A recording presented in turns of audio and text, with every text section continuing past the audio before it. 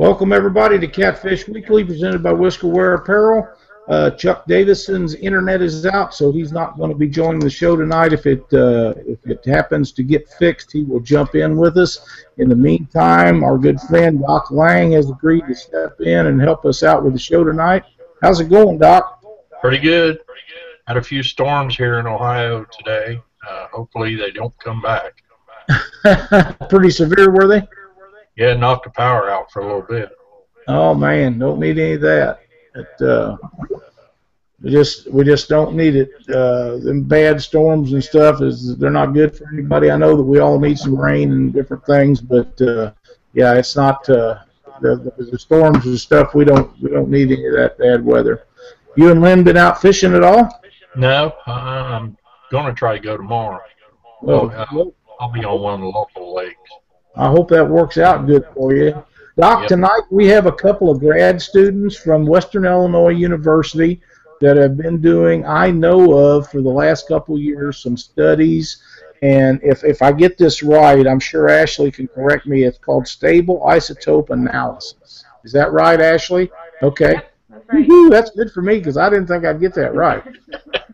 But these ladies, and there was some guys last year, they come to the Twisted Cat outdoor tournaments and I'm sure other tournaments, and they take samples of these fish to determine what they eat throughout their life cycle. Is that correct? Yep. Okay. Ashley Stanley and Katie Maynard, is that right? Yep, that's right. Good. I'm 2 for 2. Boy, you're tearing them up. Ashley, can you explain how you guys got involved in these studies and what they pertain to, and how it affects the catfishing industry to us? Well, I got started. In my undergrad, I took a few fisheries classes and I really liked it. So I was a technician with the Illinois Natural History Survey for 2 years. And with that, you do a lot of like the hard work, but you don't get to do the biology side of stuff.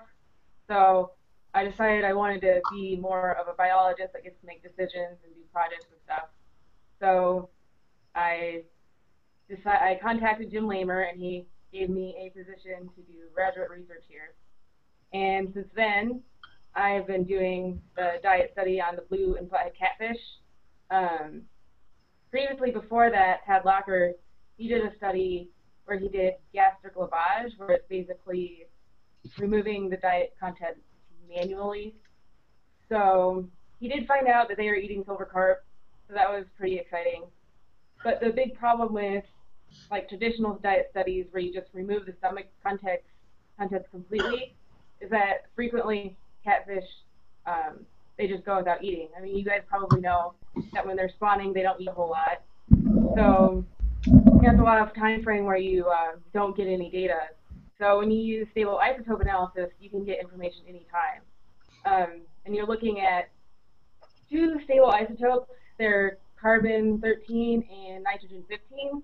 And you look at the ratios, and you can tell, basically what they've been eating in comparison to known stable isotopes. Like, if you have a gizzard shad, you can see what stable isotopes it has. You can compare it to what is in the muscle tissue of the catfish. So, yeah, it's pretty cool. We don't have all of our information yet, but once we do, it'll be pretty important because we can, see what they're eating, and if any management issues come up, we can use that to manage for foods they need to eat. So that's where we're at right now. That's amazing. I actually looked at a link today that was sent to me from the Michigan State University Extension, where they have done this study, and I understand that is the studies that you guys are involved with. Is that correct? Yep. That's a really good article, and I assume that you know this Corey Anderson. Yes. This was really a good, well-written article about how that. What it brings to my attention is the fact that beluga and flathead catfish are probably the only. Let me start again. That catfish in general are the best natural resource we have to work on keeping the Asian carp in check. Yep. They're They're the only native species that are big enough to eat the adults, really.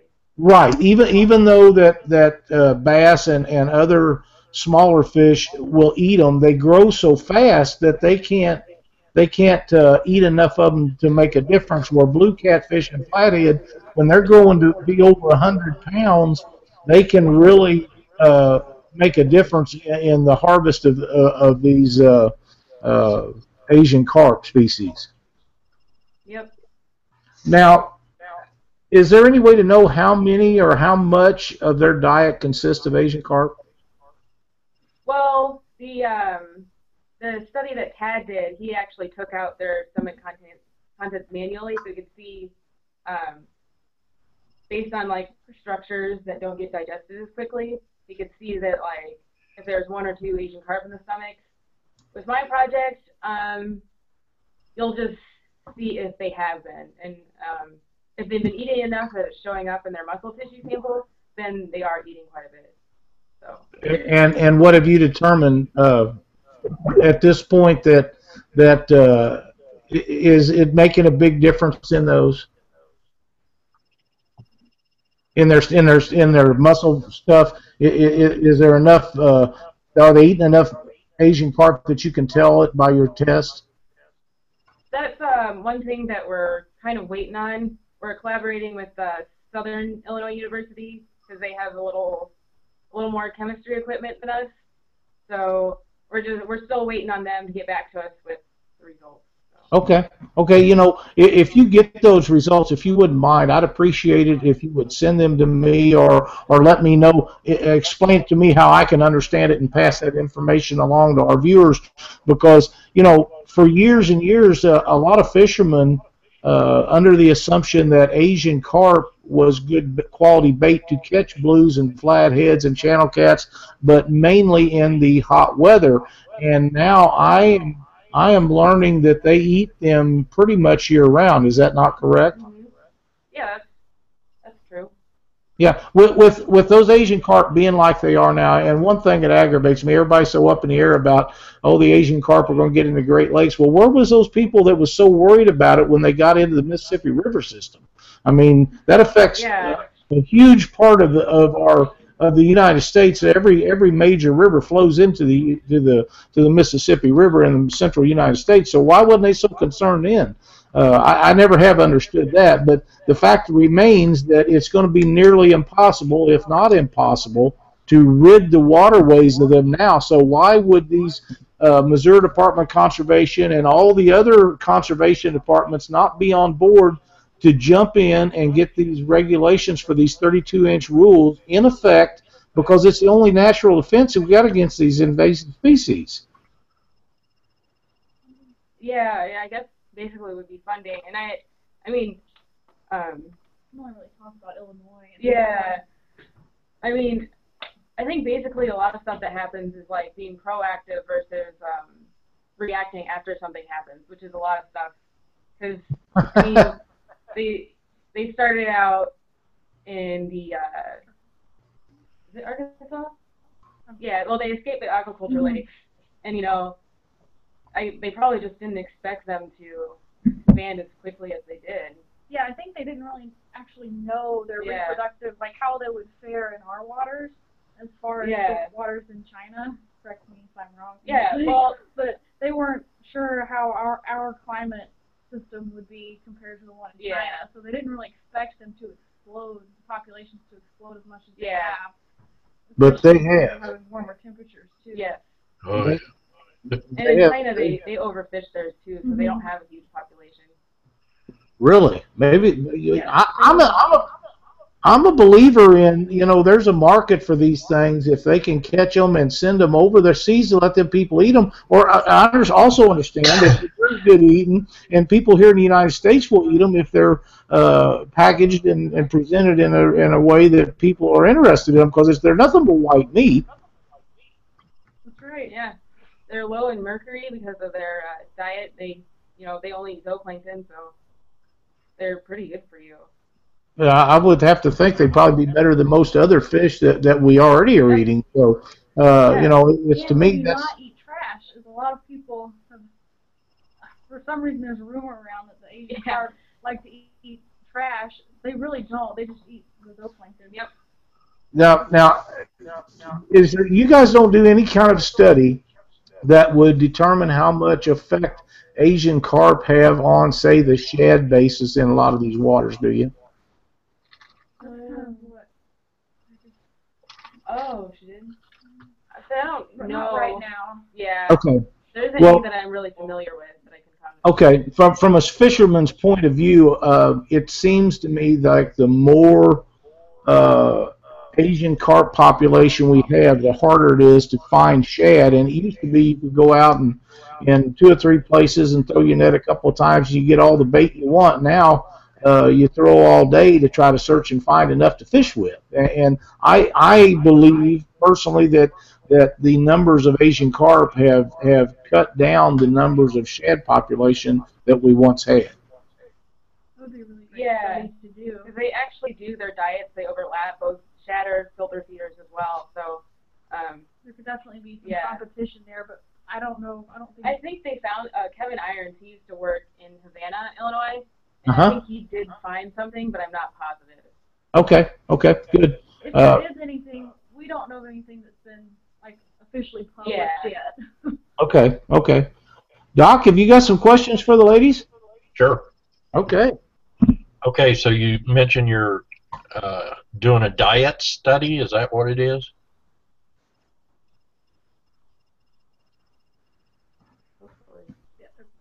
Did they hear me? Ashley, can you hear? We missed it. Try that again. Oh, okay. You're doing a diet study on these fish? Yes. Okay, so what are they eating? What are they eating?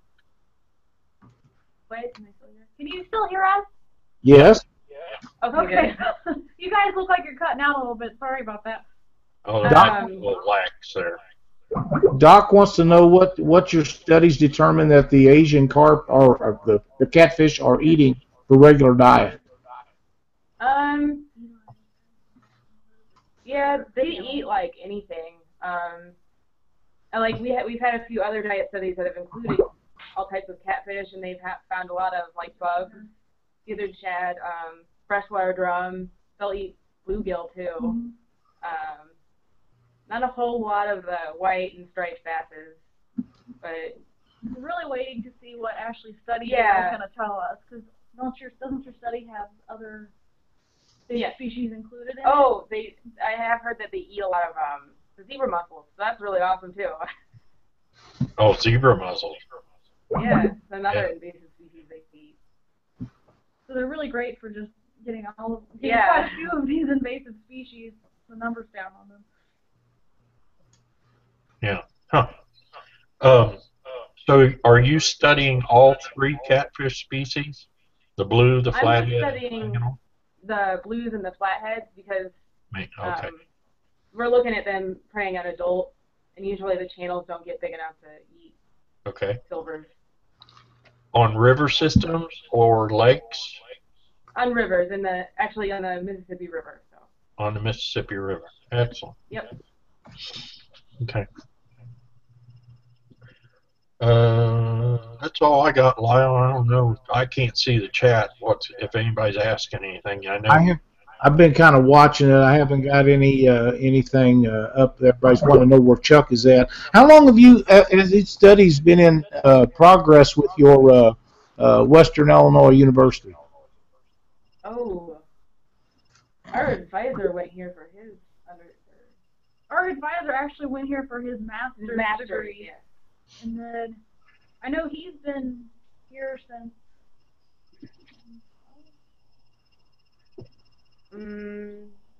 I don't know. What I can tell you is that our advisor, Jim Lamer, he kind of took over the fisheries department here. And so the past 3 years, for sure, he's done a lot of research with all the graduate students.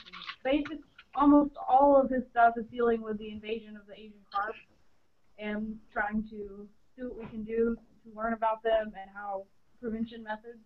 Yeah. Now, you guys are, I'm sure, are quite familiar with those Asian carps because a lot of your studies has to do with that. How many times do they reproduce a year? They can reproduce multiple times a year, one or two usually. Okay, They can have like millions of eggs. So.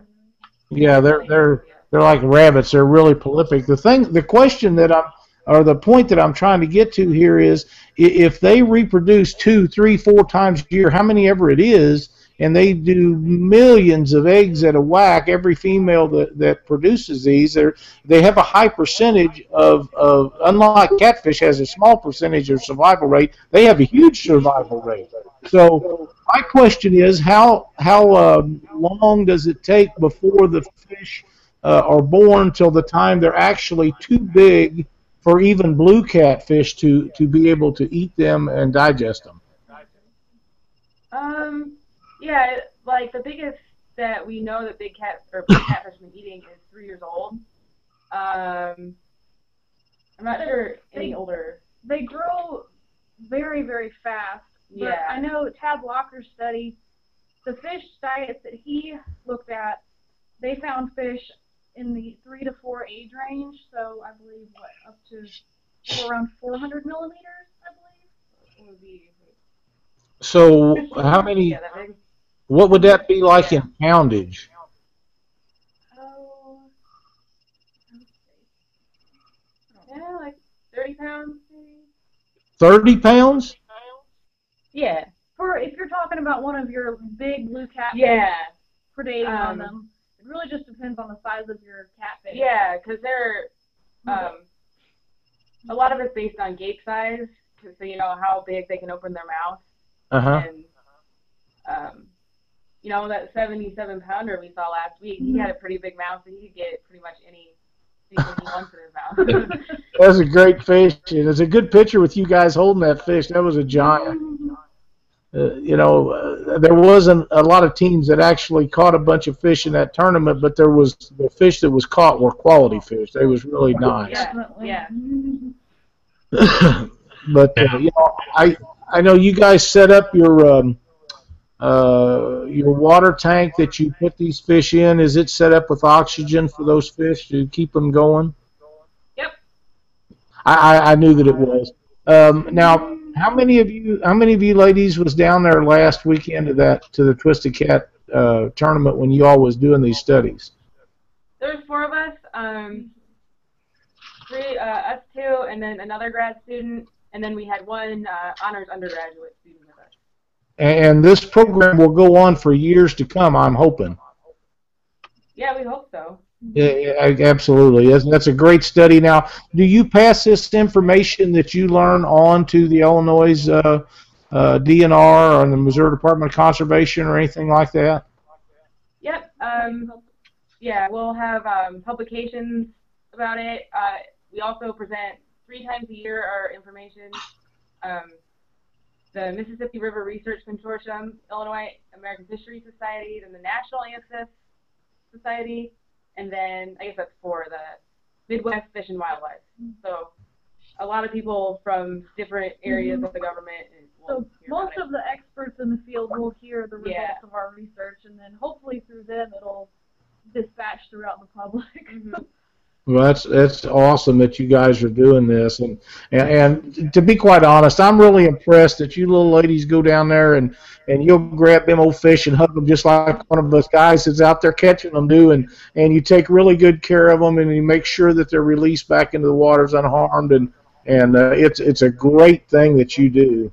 Yep, we love it. Yeah, and you have to. I mean, it's like catfishing tournaments. You have to love it or you wouldn't do it, you know. Yeah, that's right. I'm trying to figure out, Scott Woody has sent a message in on chat, and since the Asian carp have shown up, does the size of the flats and blues seem to have gone up or down or been about the same? Ooh, I don't know. I don't think anybody's done extensive research on that yet. I mean, it's really unfortunate that all of these scientists and biologists are kind of doing this too late. That always seems to be how it goes. Yeah, I mean, so it's like people think it's not a big deal, and then when it is a big deal is when people start to actually want to fund it. There's a possibility with that they could have, their sizes could have gone down, because when fish are little, they all feed on zooplankton. So there is a competition when they're larval fish with the silver carp. So it's possible, but we don't know. Well, my theory is, as many of them as there is, and as readily available as there is, I would have to think that it would help the growth rate of catfish, because it has now become a natural food source for them, where with Asian and big, they don't have to really go look for them. They're everywhere. And shad and skipjack and stuff like that.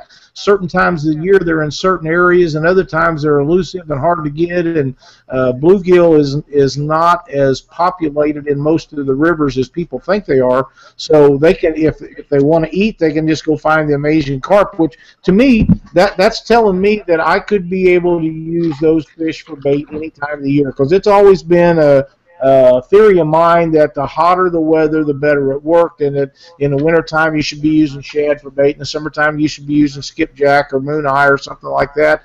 But with them becoming a natural food source at this point in our water systems, you should be able to get the Asian carp, which is readily available, and use them for bait and fish any time of the year that you want to. Yeah, Absolutely. that is definitely an accurate statement. Well, Especially since they're invasive, you can take as many as you want for bait. So. exactly. So if you run out of bait now, it's your own fault. Yeah, that's right. Now, do either one of you two girls do any fishing at all, or you just do your studies? I fish a little bit. I'm not very successful, so it's nice to see some success and see some big catfish. So. Well, you know, like I say, it amazes me. You guys do such a great job with this, and I've been trying to get you guys on here for what, a year and a half or so. Has it been that That long? long? It was sometime. Well, maybe it's about a year ago. I approached Ashley about doing this, and I understand that she kind of wanted to wait to get some results back, but people want to know about these studies, and they want to know who's doing them, and when you girls are coming up and doing these studies, and people are seeing what you're doing, and we look at the conservation departments in all these states that are sitting here and doing nothing, and you guys are getting it done where they don't have any interest in it. There's no reason for that. If we can import elk where we haven't had none for 200 years into the state that's so heavily populated with automobiles and people and shouldn't even have them, then we can protect our catfish that we have, and there's no reason not to do that. But the fact of the matter is that these Asian carp is never going to leave. I don't believe that they'll ever be able to rid the waters from them, so let's learn from them so we can be more productive with our catfish. Yeah, it's pretty much our best bet is management, like trying to keep as much out of the water as possible and keep them from competing with the native fish. So, if people like to eat them, definitely eat those. Yep. I'm going to share something. They're actually really good. Yeah. And you all have ate them? Yeah, yep. They're really good, actually. They really are. I've got to try them. I just have to. I have a brother-in-law that used to take some to the Locker plant up north of Missouri, and he would have them smoked, and he told me the same thing. He said they're great table fare, and after catching them and had them nasty things in the boat, I just never would do it, but I'm going to have to try them. Yeah. To tell you the truth, Silverfin. Yeah. their eyes are in the bottom of their head, and they ain't supposed to be there, and they got such a terrible smell. They touch anything in the boat, they bleed really bad. They just make a mess out of everything. I have a. At least they taste good. Yeah, well, hey, that's good. Jason Huggins sent me a message in the chat, and he says, if I had a porterhouse steak in front of you and a hot dog, which one was you going to choose? Well, it's kind of a no-brainer, and I believe that he's referring to the fact that you can have a little bitty piece of shad or a great big Asian carp, which if you was a catfish, which one would you eat? And I understand that, so that's a good point, Jason. But, I don't know how to get other people involved in what you're doing.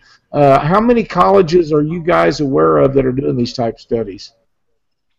There's a few others. I know Eastern Illinois University is doing some studies. Southern Illinois. So that's all I know. Two for sure. Yeah. Now, are these on different waterways other than the Mississippi River? Eastern is on the Wabash, and then Southern does most of theirs either on the Ohio or the Mississippi. But Southern really does it more on the the what do you call it? The free flowing part after 26. You lost. The uncooled part of it. Oh, okay. Where there's no dams. Yes. Okay, so that's below Alton, or below the whatever it is where they lock the barges through there. Is the Alton Dam? I always considered it the last dam on the river, but actually it's not, because the chain of rocks, they made the canal around there where you have to walk through the canal now instead of going over the chain of rocks. So I never have understood why they didn't just take that out, but that's not up to me either. You know, Jason Huggins said that last year at the St. Louis Boat Show, the Missouri Department of Conservation had Asian carp and had them fried up, and she said it was really good. They just got the back straps out and basically made food out of them. Good.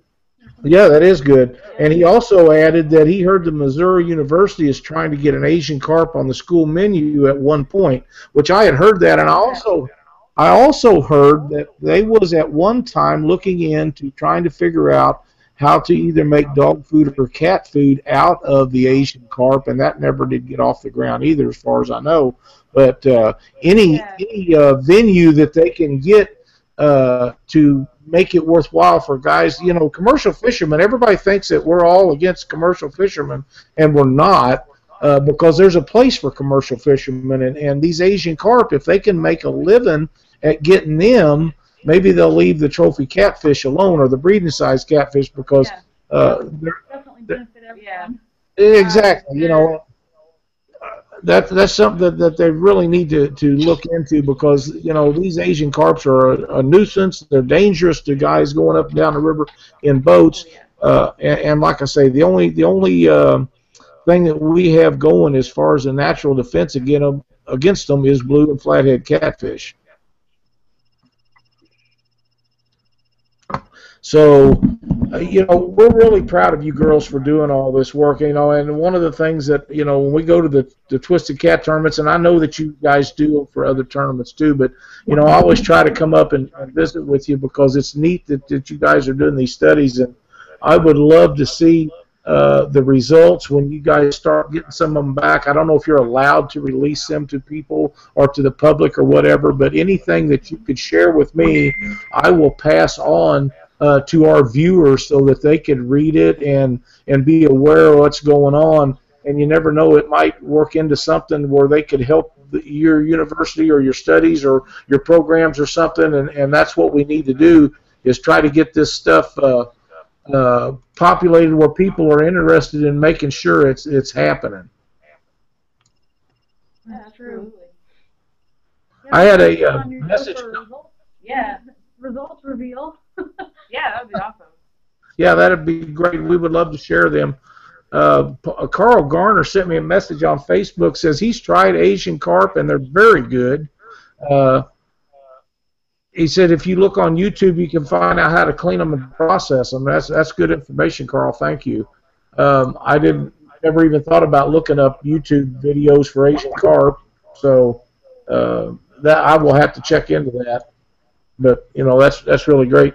So what are you ladies going to do when you this is your last year of college? What's your outlook for the future with your lives? You can go first. Okay. I'm hoping to get a job. I really like working on the big rivers like the Mississippi River. So I'm hoping to get a job as a biologist, hopefully on the Mississippi River or somewhere else similar.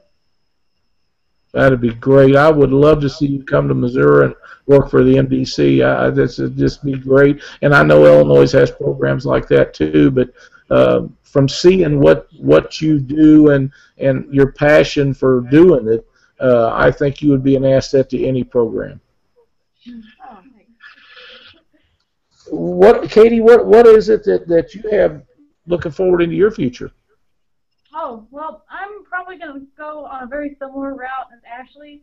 My project is about snapping turtles, so I could either go into the fisheries world or the wildlife world. So any opportunities that come my way are welcome at this point.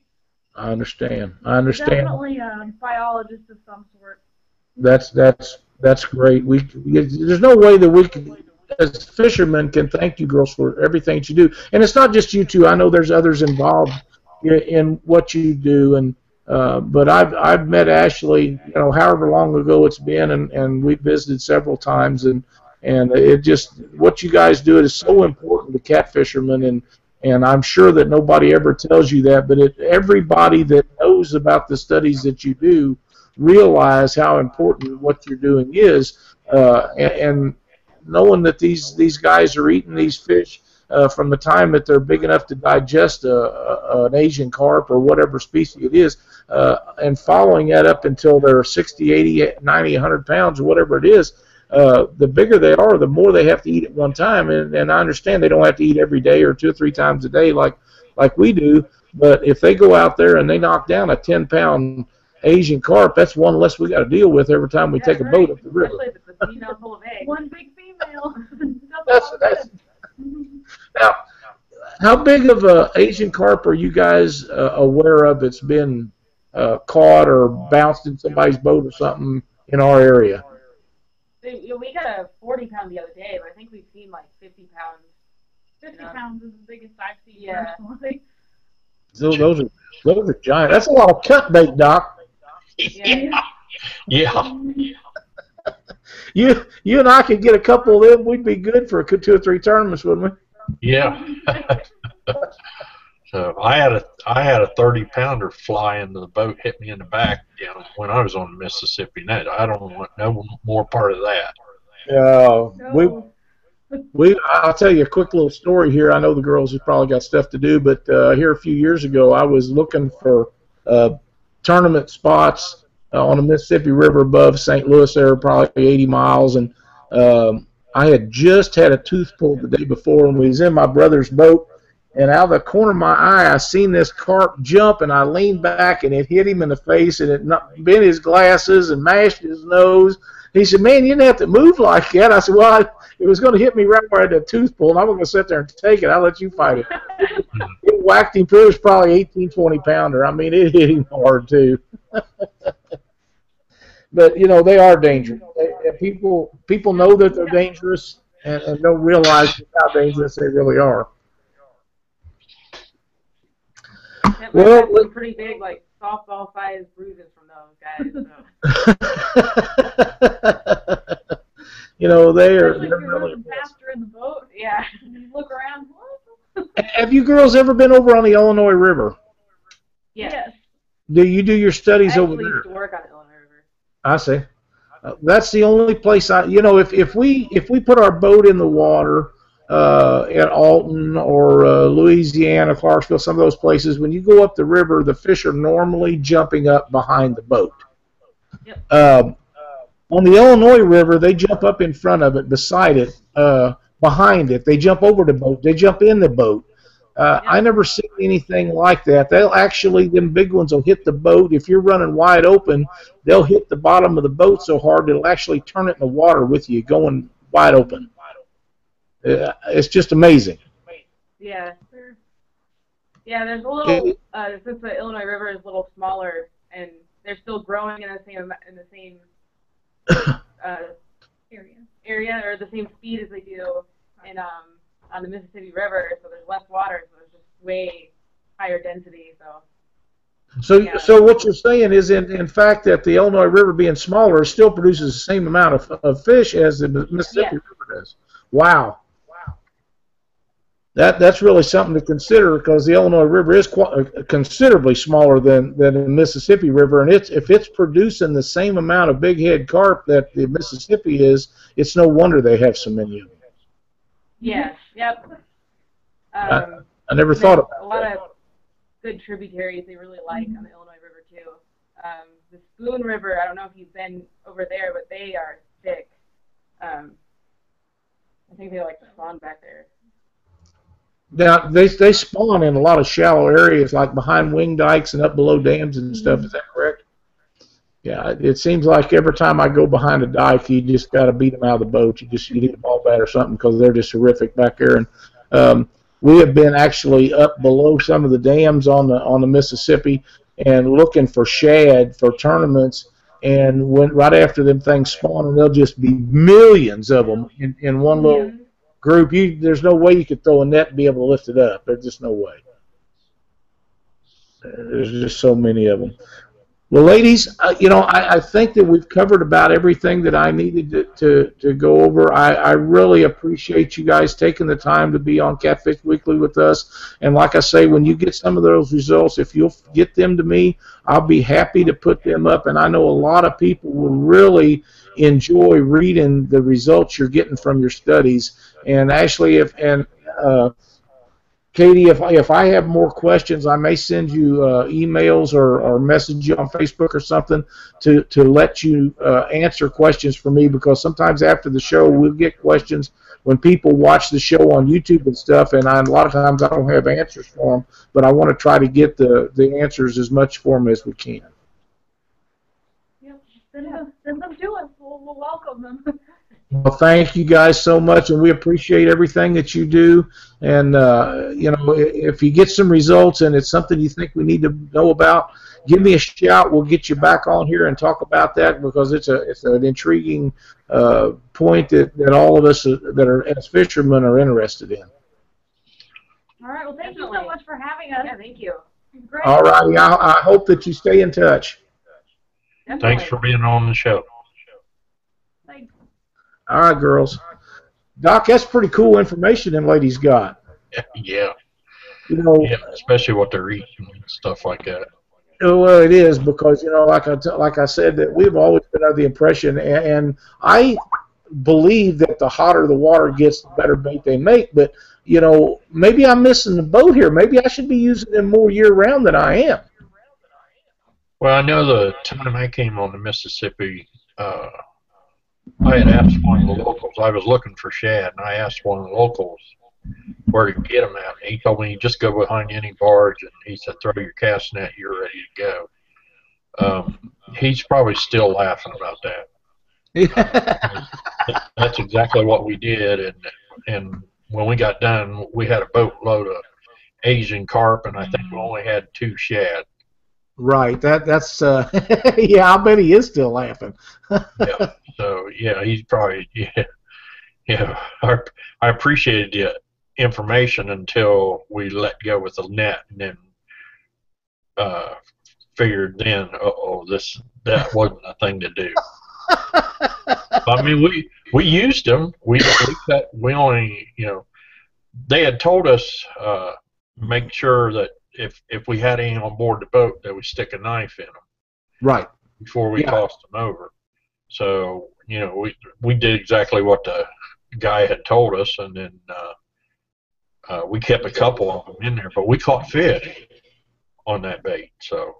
Absolutely. I've caught good fish on them. I've caught small fish. I've caught big fish, and I will tell you this: as far as I know, there's not a bait that will stay on a hook any better than a piece of Asian carp with the skin still on it.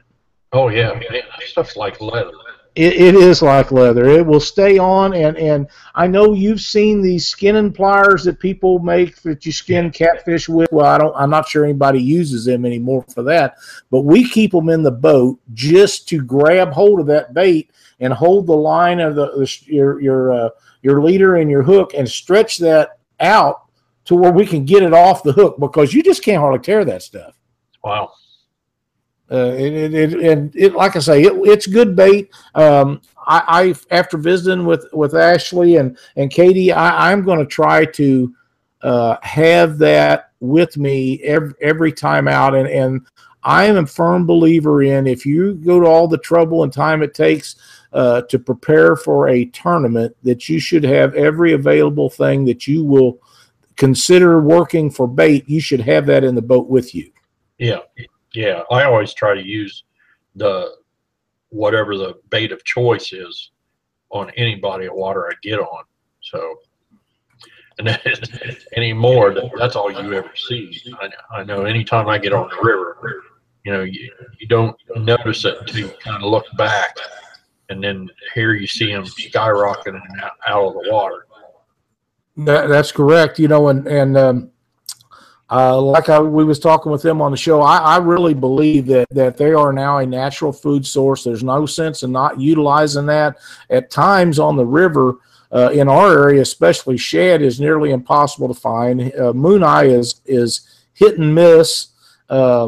Skipjack is hit and miss in this area. Now, we can get them if we go someplace, or we can purchase them, but Asian carp is readily available all the time, so there's no reason not to ever be able to have fresh bait of some kind when you go out to fish. Yeah. Hell yeah. Just go behind any barge. That's correct. We was talking about those, but I love them skipjack. They make a great bait, and I wish that we had the access to them here like they do south of us. Some of the southern states, they really have it going on down there, and there's times of the year in our area you can get all you want, and there's other times where they're just gone. And I don't guess anybody has ever figured out where they go when they're not in these places. Yeah, I don't either. I mean, I've been studying for better than 20 years, and we call them the silver ghosts of the river, because one day they can be in there and they're thick. You can walk on their backs, and then within a few minutes, boom, they're gone. Yeah, and they just disappear. Yeah. So, what drives them? I know what brings them. Bait is what brings them. What makes them leave? Right. And I can understand that some of them hot water discharges, maybe that has abundance of reasoning behind that they're in there because the shad go up in there, and they go in there to get the shad. But when the shad disappear, I'm assuming they follow them, but hell, I can't never find them either usually. Yeah. So I guess if you found the shad, you probably find the skipjack behind them someplace. But right. Well, and I think a lot of the Asian carp are on the same thing that shad are feeding. Right. Microscopic plankton. And, as big as they grow, I'm just surprised they grow as fast as they do if all they're eating is green leaves. Can you imagine how much of that they have to ingest every day to grow at the rate those Asians? They must do nothing but sit there and feed all day long. Yeah. I've seen them down on the in West Virginia, and looked over the side. I'm trying to catch skipjack, and you look over there, and you could see those guys, and they're down along the walls, and they're doing the same thing shad doing. Scraping them walls and sucking that stuff off of there. But I don't know how they grow so fast, especially when their eyes are on the wrong side of their body. Well, they sure are. They really are. Calvin Myers, good friend of mine, lives up in around the Keokuk area. He don't live exactly in Keokuk, but he lives up there. Calvin has told me that they get in below that Keokuk Dam, and they go in there and snag them things. Those big old snagging hooks out like they do for spoonbill, and they just sit there and jerk. And he says there's times when you can't hardly pull it back fast enough to not have one on. Yeah. And I've never done that, but, that would, I know that they're up there because we've had them in the boat and everything else. But if they're in a place like that, what I have done for the last several years, when we get a bunch of them in the boat, I'll usually just fillet off the tenderloin part of that fish. And we keep the gallon freezer bags, Ziploc freezer bags in our boat. And I'll fillet them off, and then whatever blood and juice and guts and stuff come out of them, I'll pour that in the bag with those fillets. and push it down in the water to it works like a vacuum system, seal it off and put them on ice. And when I get home, and them things will stay good for a long time. They're not like shad and some other stuff that you really can't, they get mushy and you can't keep them. Those Asian carp will stay good for a long time. So, if I know that there's a tournament coming up in a week or two and I'm not going to be able to get back in an area and I get a chance to get a bunch of those, and I get them and I have bait for the tournament. So if I don't find skipjack or I don't find shad or I don't find moon eye or whatever it is I'm looking for, you can cut them up into little bitty chunks and you can catch channel cat on them. You can cut them into big chunks and catch flatheads and blues on them. I like to strip them out, and Chris used to talk about a thing when he was on the show with us. He made like a sushi roll, and with those Asian carp that works really good. But like I say, you better have a knife or some way of getting them off that hook, because it will be on that hook when you're done with it. Now, do the tissues bleed out quick on them things, or? Yes, that's why I pour everything in the bag and set them in there with them and just let it sit and soak in it. Okay. Because I know as soon as they hit the deck of the boat, man, it looks like somebody's cut an artery. I know, and they're slimy and nasty. You may as well, if you get into a bunch of them in a boat, you may as well on your way home just go ahead and stop at the car wash and give it a good hosing, because that's exactly what I did. There's no sense of having that mess at your house, and they're going to make a mess of it. As soon as they get in the boat, what I normally used to do in our tracker, we had a front live well that I never used, and I just throw them in it, and they'd flop around for a few minutes and expire. And once they did, then I have a cutting board that Cindy picked up at a yard sale years ago. I don't know, it's 2 foot long or something, and I clip onto the end of the tail, flay the sides off, and pour that stuff in the bag, and then I'll put it in a cooler, and the next one that comes in, I'll do it the same way. And it doesn't take very long, because you really can't keep them out of the boat. And you might as well, you're supposed to kill them, and you're not supposed to return them to the water alive. And I think that's everywhere, but I know it's here in our state. So you might as well utilize them things. I mean, they done made a mess of your boat. You might as well get some benefit out of it.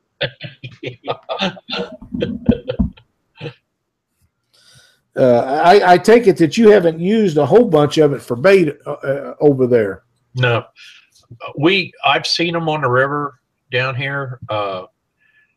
Generally, when I see them, it's in shallow water, and I don't fish that much shallow water. I'm staying out on the ledges and stuff like that. But it doesn't. They're thick down here, but not near as bad as they are up in your area. Oh. Well, not that we want the market cornered on them, but we seem to have it. Yeah.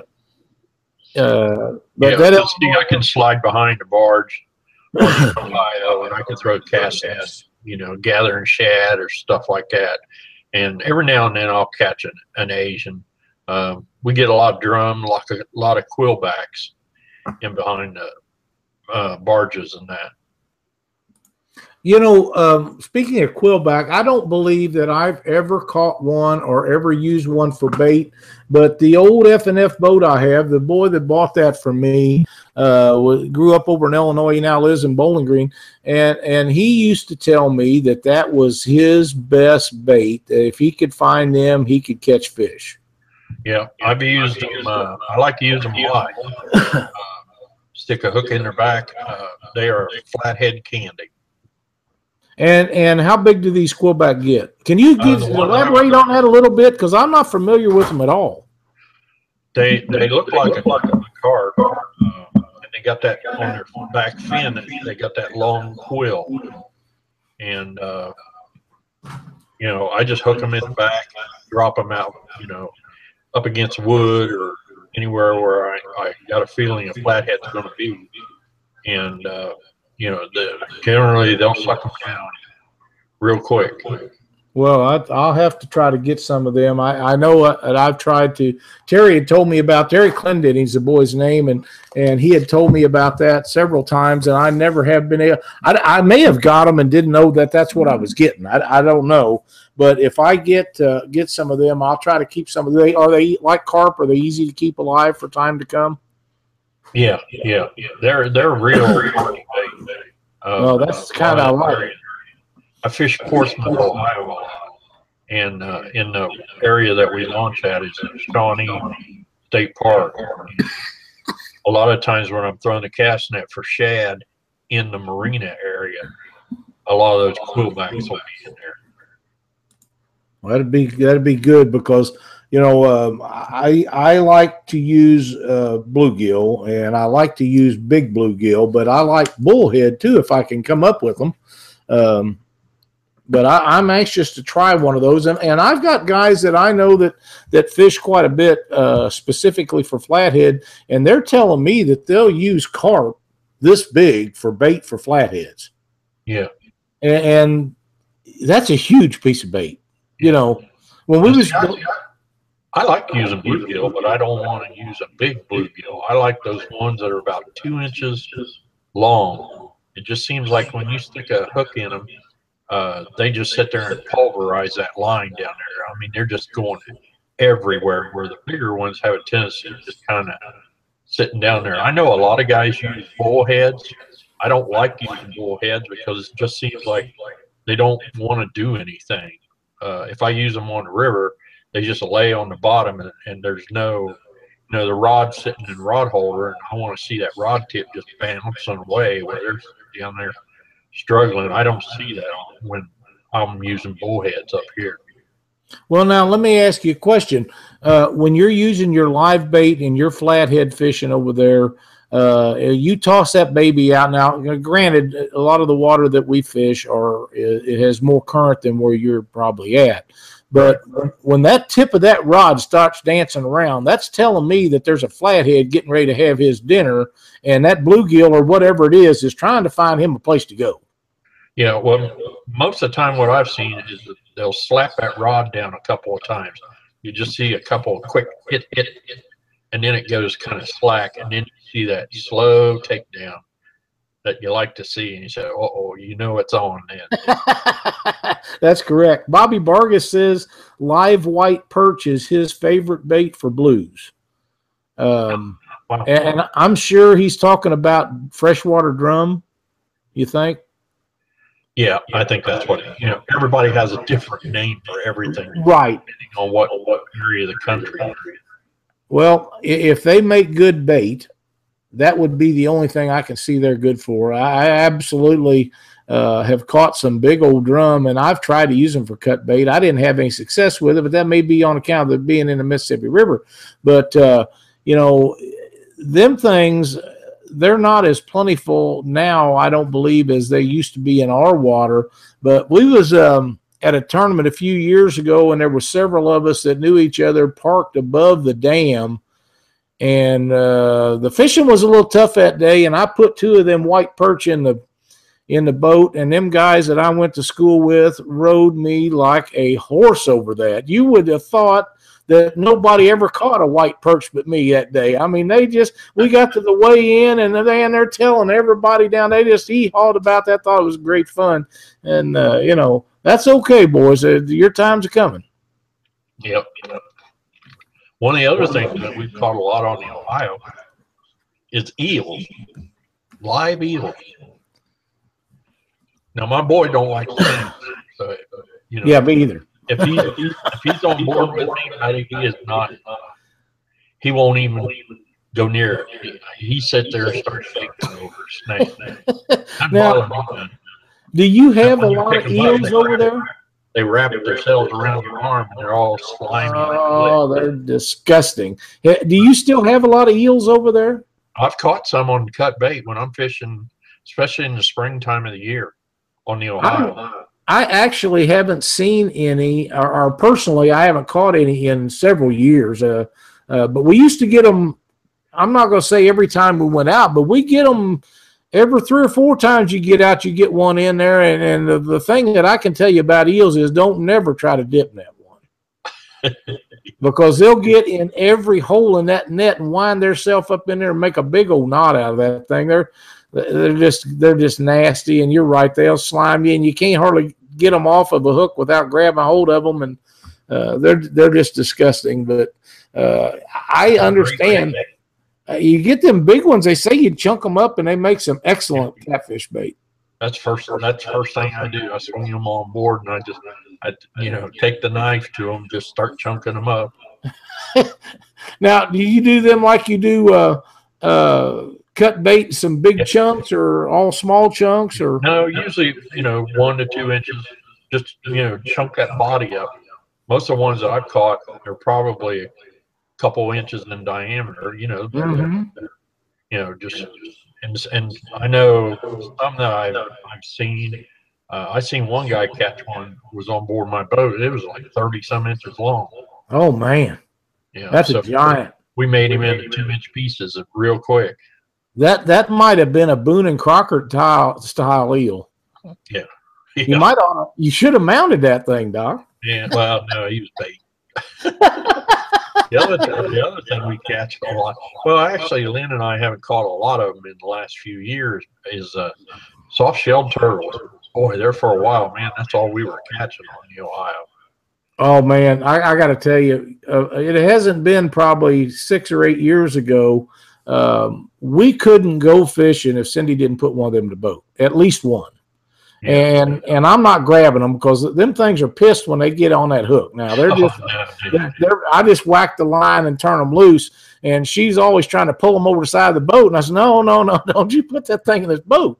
But, she was the turtle queen for a long time, and now she hasn't had one in years and years, and I'm so happy I don't lose any hooks and don't have to fight with them things. But, man, you're right. It kind of goes in spells.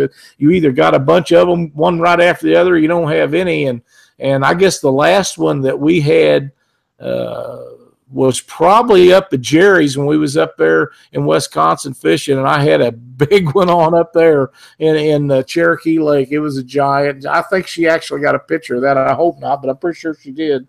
But man, that's I've been thinking a lot about Jerry here lately and then big channel cat they got up there in Mendota and Cherokee. Oh man, I wish it wasn't so far for me to drive. It's a pretty good trip for us, but I'm telling you, once you get there, it's a trip you'll never forget.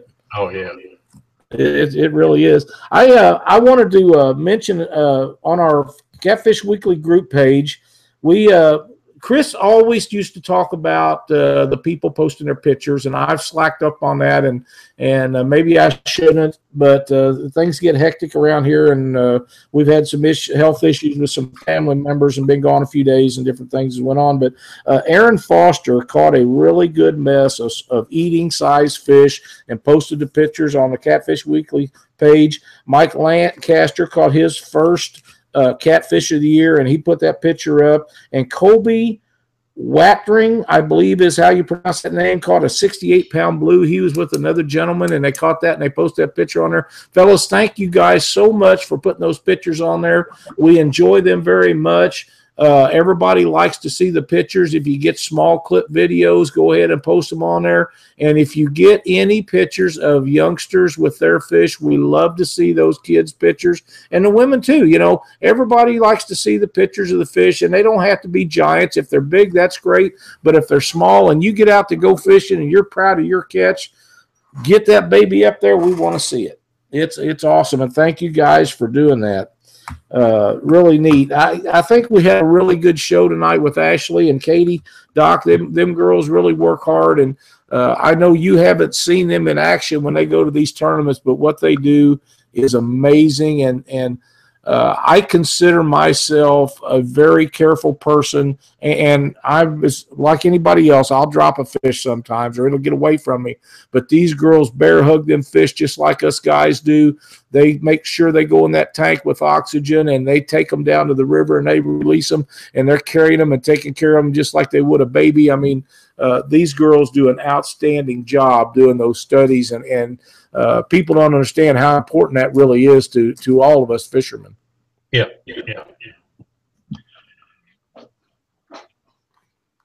Well, we hope Chuck gets his tower up. He had messaged me sometime before the show and said that they had lost the tower, and he lost his internet and his phone service, and he had one bar if he walked up the hill or something, that he was probably getting off of a different tower. So he was in trouble tonight, and I was glad that you was available to jump on here and help me with the girls, because we really needed to get that information out to people. If we didn't get anything other than the fact that we should be using Asian carp for bait year round, if they're eating it year round, we ought to be able to catch fish off of it year round. Right. Yeah. Well, it was kind of interesting. One statement she made was that they found out that they're eating zebra muzzles.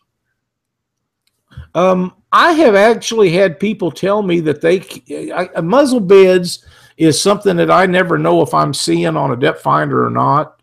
But I've had guys tell me that they have anchored over top of muzzle beds or spot locked and caught fish off of them before, and them fish should be just rounded up full of them things. Yeah, yeah. I've seen a lot of it in my live wells. Spitting them out? Yeah, where, while they're in the live well, all of a sudden I got a whole bunch of shells in live well. I know when I was in Alabama and Tennessee in these areas, I'll have to show you sometime what it looks like I've got it down what it looks like on at least on a Lowrance, and I really target those muzzle beds. Because they get down in there and root. Lynn and I found one accidentally below Wilson Dam when I went to pull the anchor up, and we had one attached. And it wasn't a zebra muzzle. It was one of them big muzzles. Huge. Really? Yeah. So I say, oh. So we went right up there, anchored down. We caught a couple of 30-pound blues right off the bat, just fishing right there. Wow. Lose a rod back there, bud. Yeah, I did. It fell off while I was spinning. I get that up there. That's going out of here tomorrow. That happens sometime. It's only been on there about 6 hours and just now fell off, so I feel pretty fortunate about that. Yeah, I know when they're eating those muzzle beds, they sound like maracas when you go to pick them up, especially if you put your hand under their belly. I have a tendency to put my hand under the belly and kind of support them, and you feel those things in their bellies. I think that's a good subject that we ought to get into on the show some night. Is the correct way to measure fish, the correct way to hold them, and on those big fish, you should always put your hand or something under to support that snow. Them things get to such weight, and everybody grabs by the jaw, and you got to have a way of controlling that fish. But if you can get your hand or your arm or something underneath them to support them things, it's a lot easier on them fish. Right. We had an issue. Claude Reynolds had sent me a message, and then he posted a thing on there where they had a guy at the boat ramp. Him and I guess there was Justin Browning and 4 or 5 others was at this boat ramp discussing this benefit tournament they got coming up. And a guy come down through there, and he was diabetic, and his sugar level jumped really low, which is a subject that's very dear to me.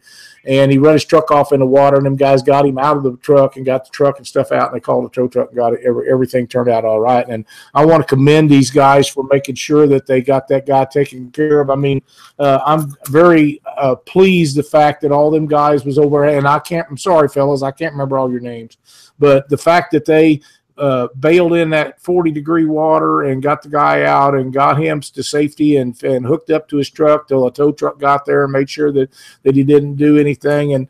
And we had someone on the show some time back that was talking about that, and I forget who it was, but they said that they always kept candy bars and this and that and sugar pills and things. And when you go with somebody, if I go with you, now you probably already know it, but I'm going to tell you that I'm a diabetic and I have candy bars and stuff in my tackle bag or whatever with me, and, just in case, because things happen. And most of the time, a guy that's a diabetic has been that way long enough that he can tell if something's coming on and get it taken care of, but not always. Sometimes it just jumps on you so fast that you can't react fast enough, and that's the reason you tell people. And that's like my shoulder. Since I had that shoulder surgery, they put me on a restriction where I'm not supposed to lift over 5 pounds with that arm. Now, for a long time, I didn't catch any fish that would ever worried me, but right after that surgery, I would get in a boat, and I fished a lot of tournaments with Keith Atkins, and I'd say, hey, Keith, I'm just going to let you know up front, if I get a good one on and I can't control it with this arm, you'll have to get it in for. Well, nobody ever said, no, I can't do that. Everybody always agreed to. But, Cindy and I fish so much, she knows if I get in trouble, she watches and I watch her. And you know how it is with somebody you're really familiar with, you fish together. If I get in trouble, she's there to make sure that I don't get in trouble. And the last thing you want to do is have something happen while you're fishing and ruin a good day out on the water. Right. Well, Doc, this has been a really good evening. Carl Garner sent me a message on Facebook, says he regrets not getting to talk to you at the Catfish Conference in Kentucky. And I'm sure a lot of people are that way. I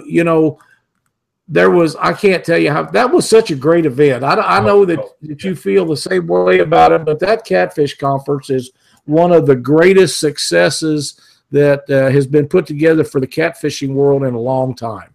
Yeah. I really enjoyed myself down there. I did too. Good time. It was nice walking around, meeting people. The biggest highlight for me was when James Patterson come up to me, and at first I didn't recognize him, because I was standing there talking, and I turned around and he goes, "Are you the world famous Doc Lang?" And as soon as he said that, then I realized who he was. And, me and James go back a long ways. I mean, he was kind of my idol when I was fishing on the river and fishing with tournaments, because his partner was Harold Dodd. I know Harold very well. One of my favorite people of all time. Man. Those guys were so hard to beat. And, it's like, so I was in there, I was trying to pick their brain all the time. So it was really cool seeing him and a lot of the people. And I liked the seminars. I didn't get to see all the seminars, but now Douglas has put them up on the internet. So now I can sit back and I can look at them, because I was looking at Mark and Ryan's the other day, because I'm still trying to figure out ways how to beat that guy in the tournaments. I was pretty disappointed that I didn't get to see him while we was down there at the show, but he did send me an email right after that, and he said, "Hey, I don't know how we missed each other." He said, "Had I had known that you was up front, I'd have went up front and then sat down with you for an interview," because I tried to get him to do an interview on with me, and I'm not real computer technical, but he's less technical than me, and he don't have the stuff and is not interested in getting it. And there's a lot of people like that, and but I will pass on a little bit of information with you. After the episode over there in Indiana with them guys having that guy getting the water on them, we had talked to Jason Bridges several times over the years about getting on and doing a safety show. Jason had a problem where he actually fell in the water, and there's nobody gets on the water anymore. Jason, probably nobody any more careful than him, but things happen, Right. And being a Coast Guard approved licensed guide, which every guide should be, if you're not doing it the right way. But anyhow, Jason I sent him a message today about doing this safety show, and he's going to try to figure out when he can get back on. We interviewed Jason down at the conference, and part of the audio was missing off of it, and that was my fault because I didn't have it turned on, actually. But regardless, I think he would be a great asset to do a show on safety. I don't think we'd find anybody any better to do that with than somebody that's had those experiences and knows what you should and shouldn't do. So if he can pick a time out when he's not doing a baseball or football deal with his son, and he gets a Monday night, he's going to try to get on here and do that with us. And after the trip, he did tell me that if nothing else, he could do a little singing and dancing on the show for us, Doc. Okay. Yeah. Boy, it's a shame only a few of us got to see that, but that was a trip. It was quite comical. Now, Steve had mentioned one time that he had video of some of that, and I haven't seen it, but I really think that he ought to enlighten the world with that and share it with everyone, because that was about as good a time as you can sit by a swimming pool and not get wet. Yeah, and I mean, there was another Fred Astaire in the making right there, buddy. I mean, he definitely had the moves.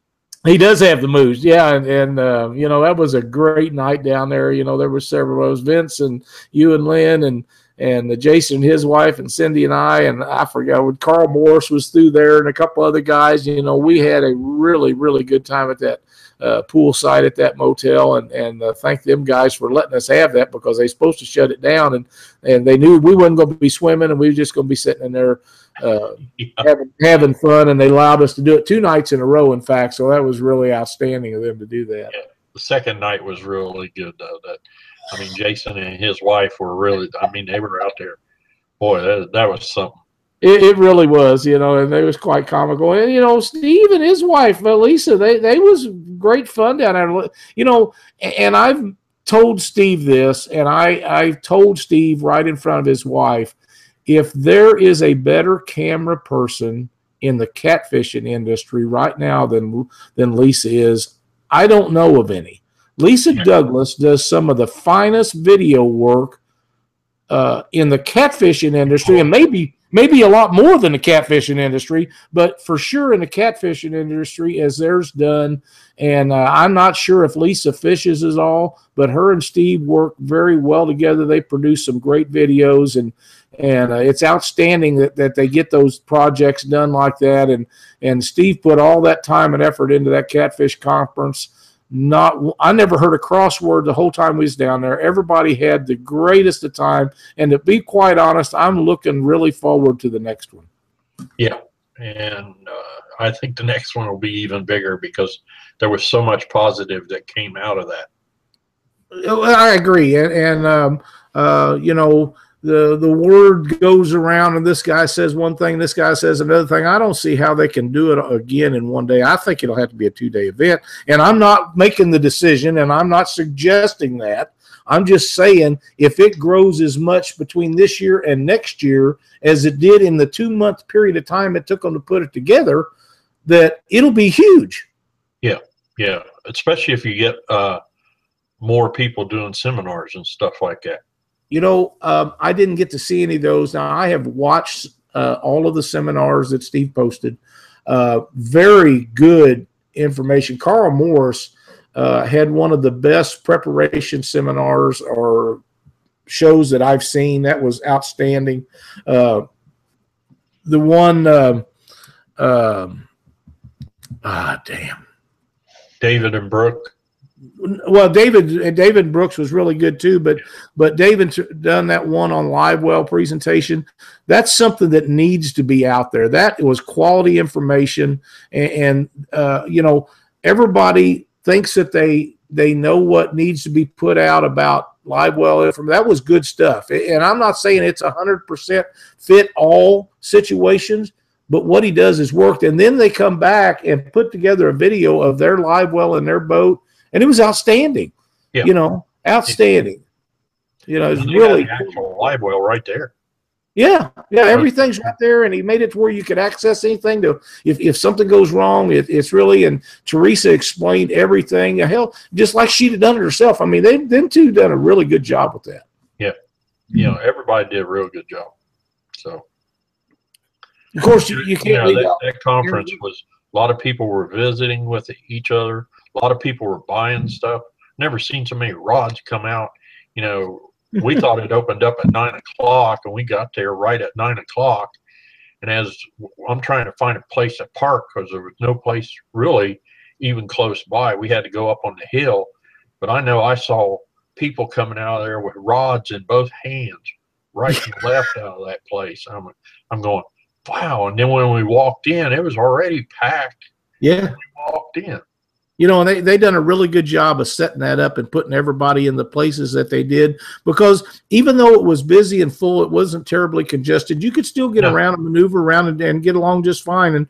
And you know, I talked to Jerry Klein and Joe Lucky and Josh Mays and my old buddy over there from Springfield, Illinois, and they was talking about Jason. They was talking about at 9 o'clock.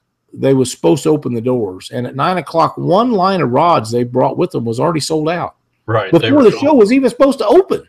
Yeah, it's just some of the guys were coming in to set up, and people just followed right in behind them. And, they did. You know, we was talking to people while we was setting up for the show. We was visiting with people while we was getting that all set up and ready to go. And you know, I was glad that it was such a success. I'll tell you something that was one of the more impressive things to me was that vacuum sealer that Carl Morse had. Yeah. I'd never seen anything like that before. Yeah, that was pretty impressive. It really was, and I wish them guys great success with their venture. I know they'll do really well with that. But that vacuum sealer now, it saves her all. There ain't nothing left. You're not going to lose anything with that. It's just a great product, and it'll pay for itself many, many times over. I'm sure. Yeah, I think the merchants that were all there, you know, selling their stuff, I think they did real well too. I believe they did. Complaining. No, I don't think so. Pretty high. One of the things I know, it seemed like Dave Ashby's booth was really busy, but one of the things that I noticed was several of the tournament directors had booths set up, and I think that is a great thing. Alex Nagy come all the way from the Warsaw, Illinois. I know that Chad Wall was there. I know that Ken Freeman was there. I can't name them all because I only got to go back. What's that? Josh was John Van. That's right. You know, now I didn't get to go through there, but when we took a lunch break for a short period of time because we was running interviews in and out, and I missed a lot of the stuff that went on in the back. And I wished I'd have got to spend a little more time in there. But, you know, we wanted to do the show, and it seemed like everybody was happy to be on there. And I know we missed getting you and Lynn on there, but, you know, we'll make that happen the next time. Yeah. But, you know, I can't think of anything in the catfishing industry that was more of a success than that conference was. And I was so glad to be allowed to be a part of that. It was just outstanding. Yeah. I was very impressed with it. Well, Doc, we're running on about an hour and 15 minutes. I think we'll call it a show for tonight. I can't thank you enough for dropping in and helping me out with this on such a short notice. You know, things happen from time to time, and it's great to know that you will assist if one of us needs help on this, because it's, you know, we've got other people, but, you know, you can't imagine how many messages I got that says, why did you cut that show off at an hour and a half so we could listen to Doc all night? Yeah, I do like to talk. So, well, you know, when we get down to Memphis, that tournament this fall, we'll get you and Lynn on down there at the Pyramid, and we'll have a nice visit with you guys. And you're going to have to make her commit to that, though, because she'll do it. Yeah, she'll do it. No, that's great. You know, she was all set to do it at the conference, and but every time we walked up there, either you guys were gone or somebody was talking.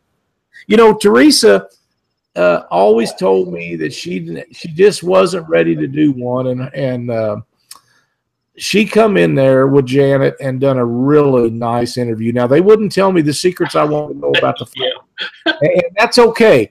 But Teresa and Janet done a really good interview, and I assumed that she might have been a little bit camera shy or whatever. But the deal that she done on that live well thing, I don't want to hear that stuff out of her no more. Next time I ask her, I want her to just jump right up there and get involved, because she done a really good job with that. Yeah, that was real good. Well, listen, Doc, thanks again for being on the show. Appreciate all your help. We'll do it again real soon, I'm quite sure. And for Doc Lang, I'm Lyle Stokes, and thanks for watching Catfish Weekly. Hey, when you guys watch us on YouTube, hit that like button and leave us some comments. We like to know if we're doing the show right. Thanks again.